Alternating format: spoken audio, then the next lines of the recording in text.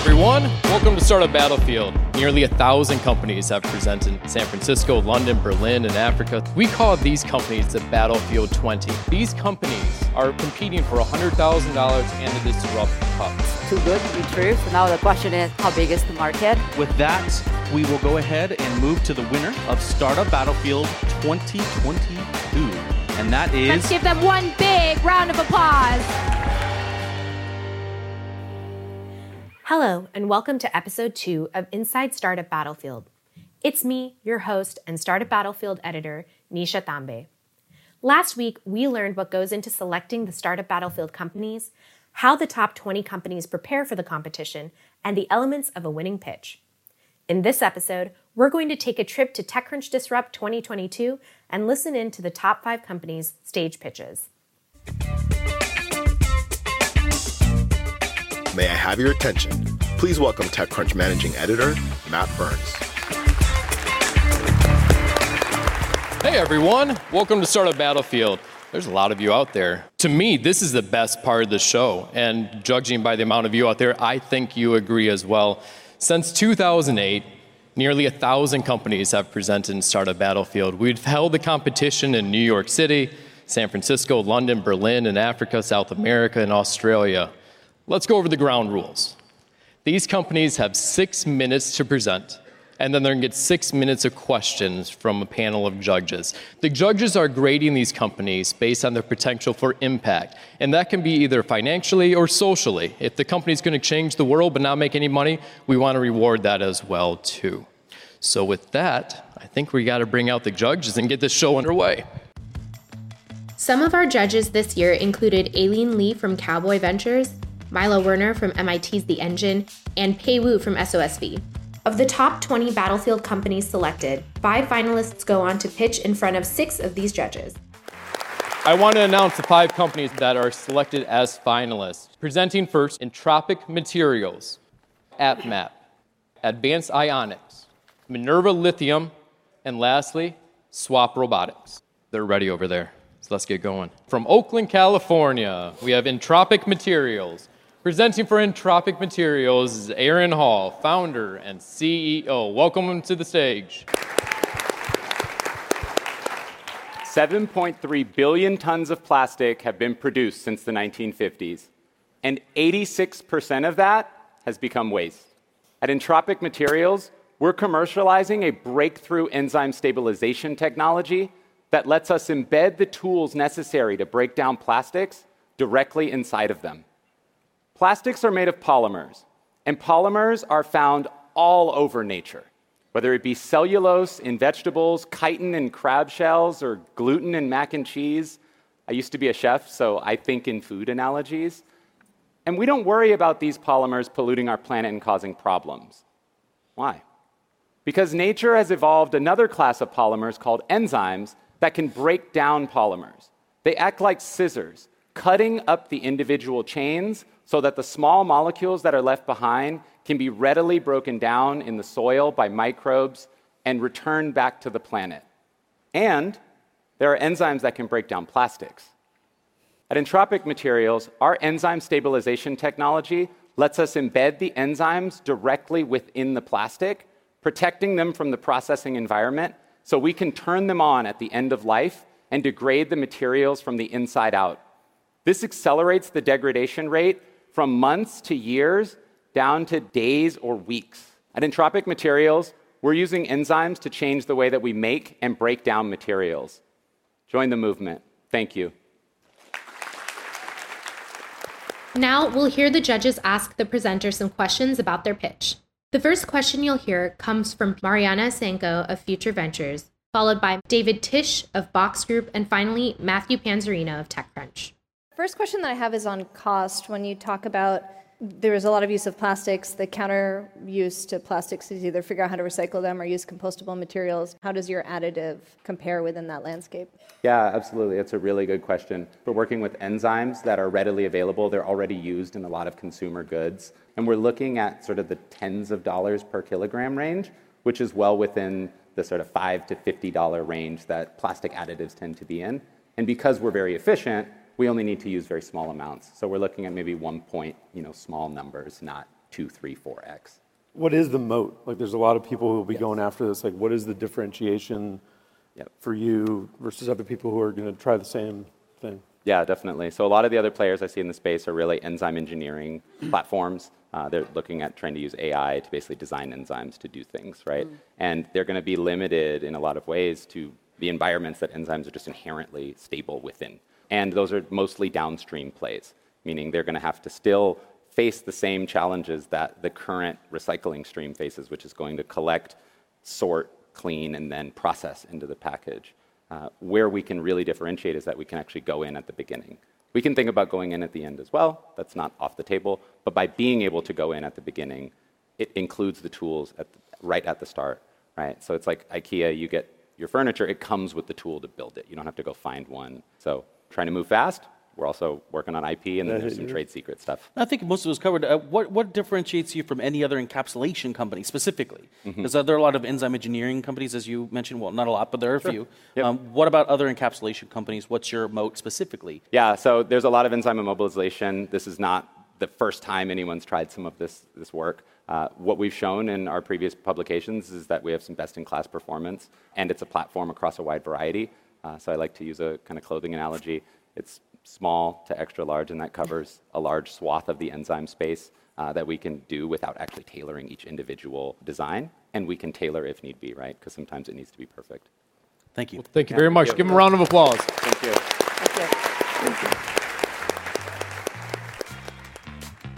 The judges were fantastic. They asked really insightful questions. Some of them we had very, very strong, clear answers for, and we have, vision around them. Other ones, they're areas that we're working on, and that's good, right? Those are the things that you want pointed out because we need to nail those in. That's how we continue to grow as a business. So it's like iterate, and you're probably not building the right thing if all the answers are already there. Yeah, it was great. So I founded in 2020, like during the pandemic in May.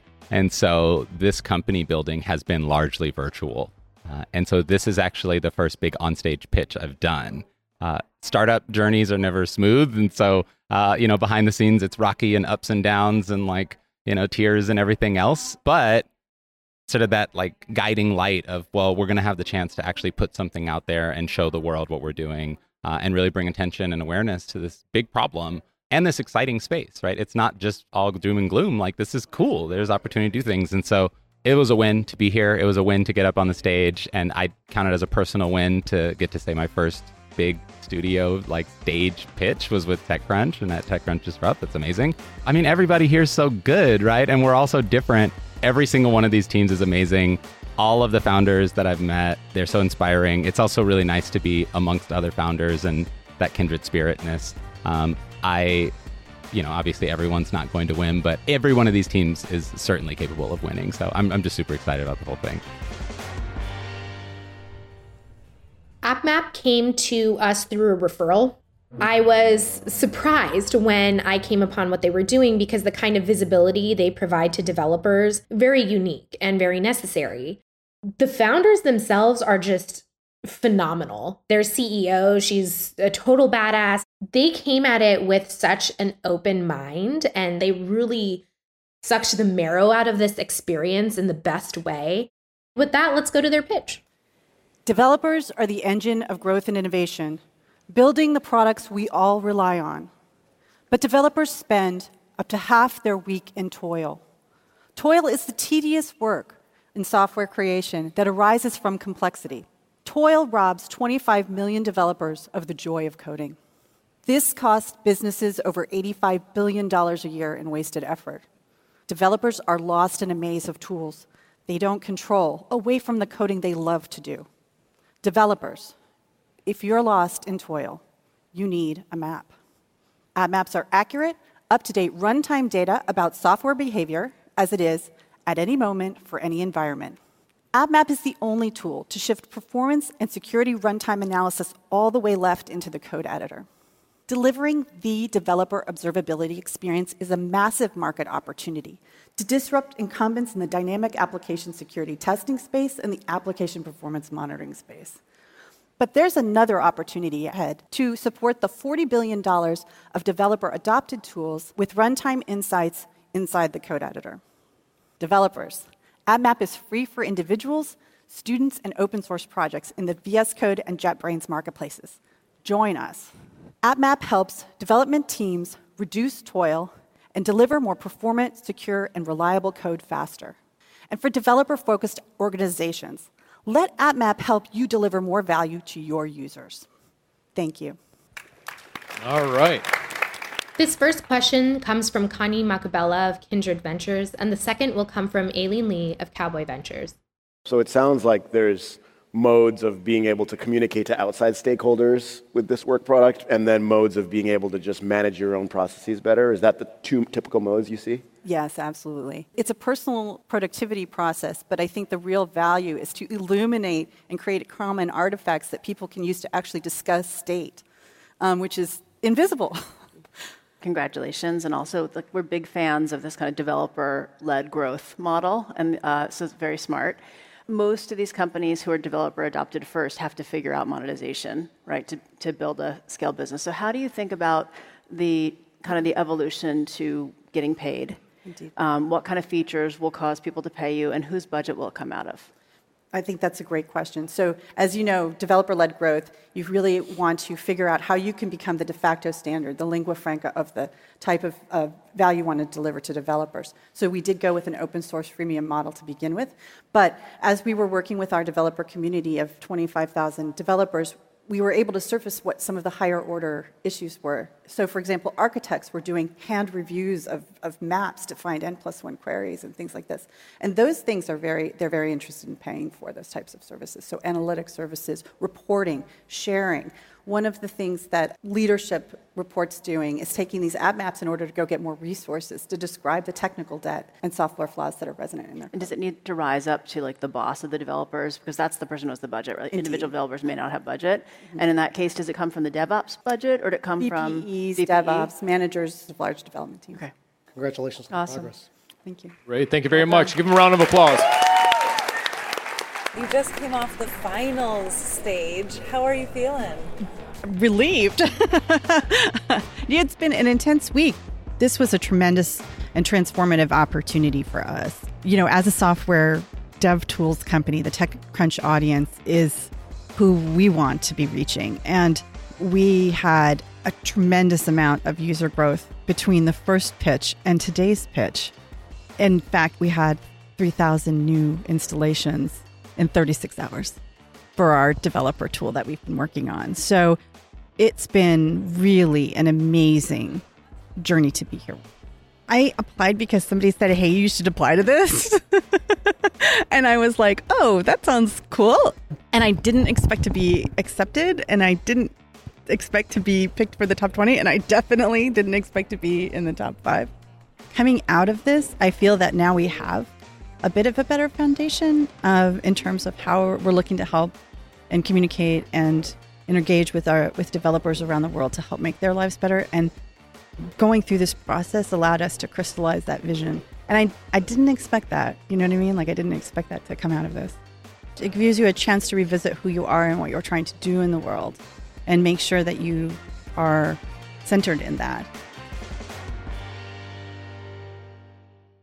Advanced Ionics was a challenge to look at their application because they made some pretty audacious claims. When we are picking companies, we want to make sure we do due diligence to say that, yes, this works. Chad had been doing this since childhood. You know, he's from the Midwest. He's really proud of the company having its roots in the Midwest as well. And to be able to showcase that at TechCrunch, saying innovation can come from anywhere, from anyone, and it can be the thing when you were 16 just fiddling around with that turns into what will, I'm sure, be a billion-dollar company in the near future. So let's go and hear him pitch.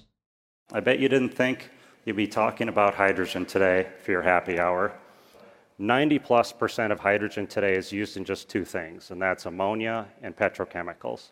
And so I like the ammonia example because I grew up on a family farm in North Dakota, and hydrogen is used to make ammonia, which is a fertilizer that's put down to help crops grow, like barley. Now, these heavy industries are highly polluting. Over 30% of total emissions today is just from heavy industries like ammonia, cement, and steel.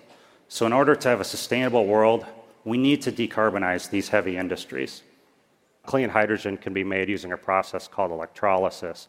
And one thing I really learned that is important for electrolysis, and it's still true today, is that electricity use limits electrolyzers. And even if your electrolyzer was free, electricity cost and the amount of it that you use just dominates so much. And so, basically that's why Advanced Ionics was founded, is to set the new standard for industrial electrolysis. And we do that with breakthrough electrolyzers, reducing electricity requirements down to 35 kilowatt hours to make 1 kilogram of hydrogen. And we do this with what we call Symbiont cell technology, and it does what other electrolyzers can only dream of doing, eliminating the delicate membrane or brittle ceramics that are seen in every other technology. And what's amazing about this platform architecture is there's no expensive, rare materials that are used everywhere else, no toxic fluoropolymers or difficult to recycle chemicals. And then we do both the material side and the systems under one roof with our amazing team. By the end of 2030, we're going to have over $2 billion in cumulative sales booked, and more importantly, abating over 10 gigatons per year of emissions by the year 2050, just with our technology alone. And that dream I had as a kid of clean hydrogen, making clean ammonia for farms such as my family's will finally be realized. Thank you very much. The first question you'll hear comes from Peter from Stellation Capital, followed by Mar of Pear Ventures. You outline a super ambitious goal. What are the technology risks of kind of continuing to scale up that you need to advance through over the next year to approach commercialization? It's not so much technology risk, it's a matter of putting stacks and testing them and getting those hours. Often with many startups, there's this chicken and egg problem of getting early partners and proving it out. We've been very lucky to have some really amazing early stage partners that are willing to take a risk and work with us. So this is the right time for a product like this. Yeah. I'm curious how far we are from actually having this green hydrogen at a price that is competitive. Maybe you can tell us about it and what do you need to prove to get to that? So there's one thing under our control in our industry, and that's use less electricity. The other thing is really we're riding on the coattails of the amazing work that the solar, wind, and other clean energy industries have done. And they've been the ones who've been deploying and driving down the price of clean electricity for all of us. And so everything that plugs in and uses that electricity, just like electrolyzers, needs that cheap electricity from them. And so it's important we use as little of it as possible. How far are we, though? Like, you have to, the green energy has to get cheap enough, and then you guys have, It's a big job. I mean, our entire industry has to scale up. What I've read recently is there's some forecasts that we have 10 times less electrolyzer production capacity worldwide than we're going to need to scale up this industry. And really that's mirrored across many clean energy technologies, not just ourselves in the hydrogen industry. So we really need to get to deploying capital into companies like ourselves, but also a lot of other great companies to scale up this tech and start to have an impact.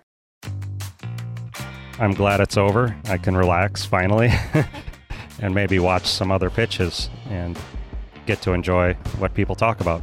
I love answering questions. I'm really in a very fortunate position to be able to educate people about hydrogen, but also learn from their perspectives, maybe as outsiders to the hydrogen industry too. I've known about TechCrunch Disrupt for quite a long time. Of course, seeing it on the Silicon Valley TV show with that was pretty hilarious. I've had 2 to 3 team members, including myself, where I say, drop everything. If something from TechCrunch comes up that day, every hour of the day be thinking about what do we need to be doing for TechCrunch. Minerva Lithium is a company that I honestly just didn't believe when I was reading their application, because when a company says they can process salt water and produce lithium in sub 2 weeks at a higher rate than anything in the market that's ever existed, and their byproduct is potable water, you kind of have to say, is that real? Is that true? When we put Startup Battlefield companies on stage, we do require some element of a live demo, which they did. They brought the processing systems. They also took a live video of the process happening so that we could share it with the world. And that's what kind of differentiates us from other competitions, is it's not just talk. We get to see it, and we got to see that with Minerva. Today, the whole world is transitioning to clean energy. due to which the energy storage market is expected to increase in billions in coming years. Minerals are fundamental for clean energy transition. And earlier this year, in February, President Biden announced to bolster critical mineral supply chain for minerals such as lithium, which is expected to increase more than 4,000% in coming decade. Lithium is a primary component in battery, and battery market is expected to reach $183 billion by 2025. And this requires 1 million metric ton of lithium. There are various resources of lithium in the form of hard rock and brine. Mining lithium from hard rock is pretty much what you think it could be, very similar to traditional ore mining. On the other hand, brine are the natural resources of lithium, which are present in the form of salt lake, oceans, and continental brine, constituting 66% of total global lithium resources. So, solar evaporation is a current technique that is used to extract lithium from brine, in which water is pumped into large ponds, about 20,000 acres, and allowed to be evaporated for 36 months. And to just produce 1 metric ton of lithium, they use up 500,000 gallons of water. What we see here, that we do have enough resources of lithium in brine, but lithium brine industry lack efficient direct lithium extraction technology to currently address exploding battery market. So addressing these challenges, Minerva Lithium have developed direct lithium extraction technology using nanotechnology. These sponge-like materials are chemically and physically designed to just attract lithium and reject all other minerals. So taking advantage of this selectivity, our process is two-step, which can extract lithium within 48 hours, processing it to battery-grade lithium. Minerva Lithium, with its disruptive technology and outstanding team, aims to provide sustainable energy technology to rapidly growing energy storage market. And this technology is not just limited to lithium extraction, but can be extended to other critical mineral extraction like cobalt, nickel, with the water purification as byproduct. Join me in this journey to make United States a global leader in clean energy transition. Thank you. The next set of questions comes from Rich Wong of Excel and David Tisch of Box Group. First of all, congratulations on the progress. So at scale, how will the cost profile of a kilogram or whatever volume or weight of lithium, how will it compare to the solar evaporation approach, please? So for solar evaporation, just to produce 1 metric ton of lithium, they spend $6,000, and our cost is about $1,000 to extract 1 metric ton of lithium. Is there any downside? I mean, it seems like a dramatic improvement. Like, is there a logic? Is there a trade-off that's worth understanding? Definitely. So we are eliminating the operational cost, and we are also eliminating a lot of chemical hazards and footprint and electricity. So these are some of the things that go into solar evaporation. Ours is room temperature technique. We do not use any forms of energy like electricity, and we have tried to reduce the water usage, and that sums up the whole price. Why won't you be successful? What will cause your company to not be successful? This company has various verticals. That's the reason we have said that we develop sustainable energy technologies. And this is not just extended to lithium, but other critical minerals. And like I mentioned, and also water purification. So this is a byproduct. You put a sponge, and when you remove the sponge, you also get water purified. So that could be one of the other vertical that we can extend. So just to clarify, you extract lithium from brine, yes, and produce battery-grade lithium and drinkable water? Yes. Yeah. I got to jump in. Is that? Yeah. Just checking. Also, No. yeah. I am Shiba Dawood, CEO and co-founder for Minerva Lithium. Our aim is to fuel the EV revolution.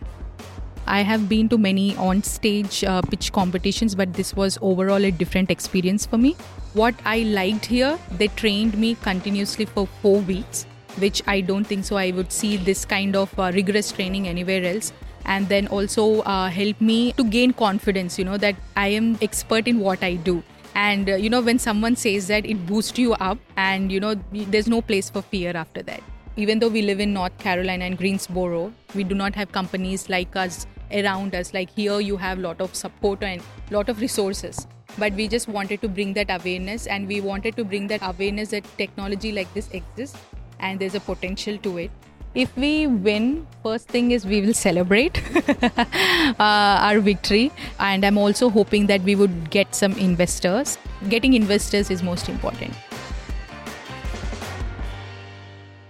Introducing the last company in the last round, we have Swap Robotics.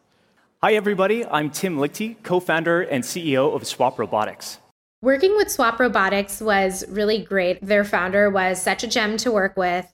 One of the things that was really inspiring about Swap Robotics is he didn't have founderitis. So founderitis is this idea that founders just really stick to their guns, but not necessarily in the best way. They struggle to take feedback. They don't want to pivot their product. Swap actually started out as a snowplow, and they switched over to cutting these solar fields, which ended up being a multi-billion-dollar market. And now it's doing very, very well. Like, they can't even make robots fast enough to keep up with the demands, which is great. So let's go over to their pitch. Our mission is to make outdoor work equipment 100% electric. The outdoor world needs to be maintained, but there are two main problems today. Legacy equipment is gasoline and diesel powered, and there's a long-term labor shortage. To help solve these problems, we started by creating 100% electric robots for sidewalk snowplowing. In the summers, we were originally going to do grass cutting for sports fields, but we kept on hearing that these massive 1,000+ acre utility scale solar farms were a huge headache. When we looked deeper into the problem, we learned a few things.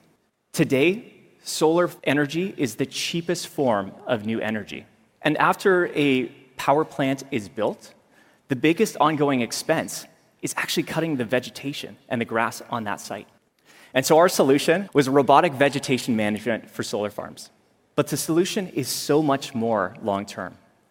We built a powerful modular robot that can be used for not just grass cutting or snow plowing, but dozens of outdoor use cases, like street sweeping or tree planting.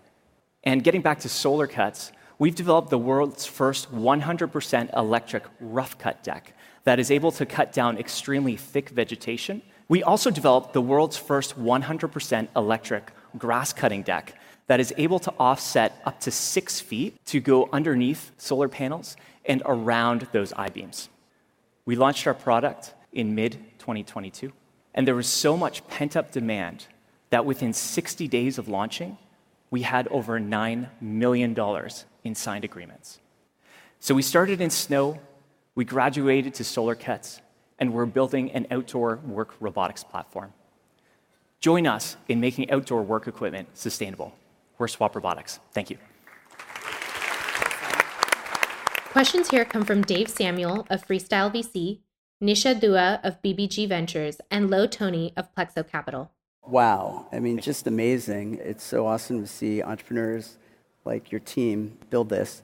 And also, I grew up in Maine, so yes, a lot of snow being shoveled there. If you can talk a little bit about the unit economics. So, yes, high level what this costs, and as you were talking about, maybe you're looking at monthly usage and you guys own it, but just tell me a little bit about how you're thinking about the unit economics. So we operate on robotics as a service, which is really convenient for the customers because they're used to already paying a cost per acre.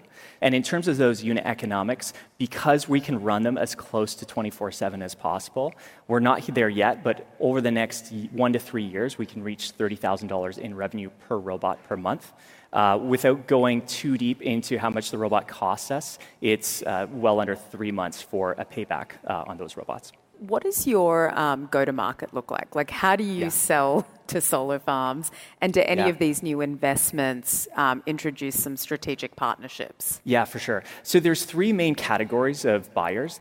We're actually taking all 3 routes. So we're working with the O&Ms, the solar asset owners, and the vegetation cutters themselves.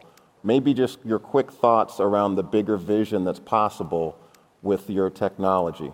Absolutely. So we want to be really laser focused on getting to that first 100 million in annual recurring revenue. If we really want to create a huge platform over a 20-year perspective, that's the quickest way to actually do that, to then have the budget for other use cases. So 90+% of our focus is on those solar cuts. We are still working a little bit, but a lot less on the winter sidewalk snow plowing with some strategics that can do 1,000+ robots with us. Once we hit 100,000 million in ARR, then we'll explore other use cases. Thank you. Thank you. Great answer. Picking a winner is honestly impossible, and I'm glad that I don't have that task. It's really up to the judges in the final round to pick the winner. Every company is the best in their field, or they are doing one of the most innovative things in their field. So to pick just one is very hard. What makes the companies stand out is typically, they're making a step function change in their industry. They're doing something in a very novel, very unique way that's highly defensible. And also, there's a great potential for an exit. So next week, we're going to take a little detour to see what the Startup Battlefield 200 have been up to out on the floor and the discovery stage.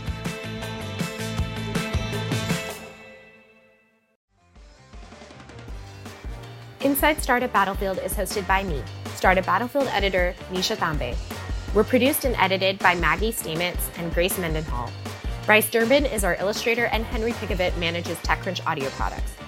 Special thanks to all of our founders, experts, and the TC staffers who lent us their voices and expertise. Inside Startup Battlefield is part of the TechCrunch Podcast Network.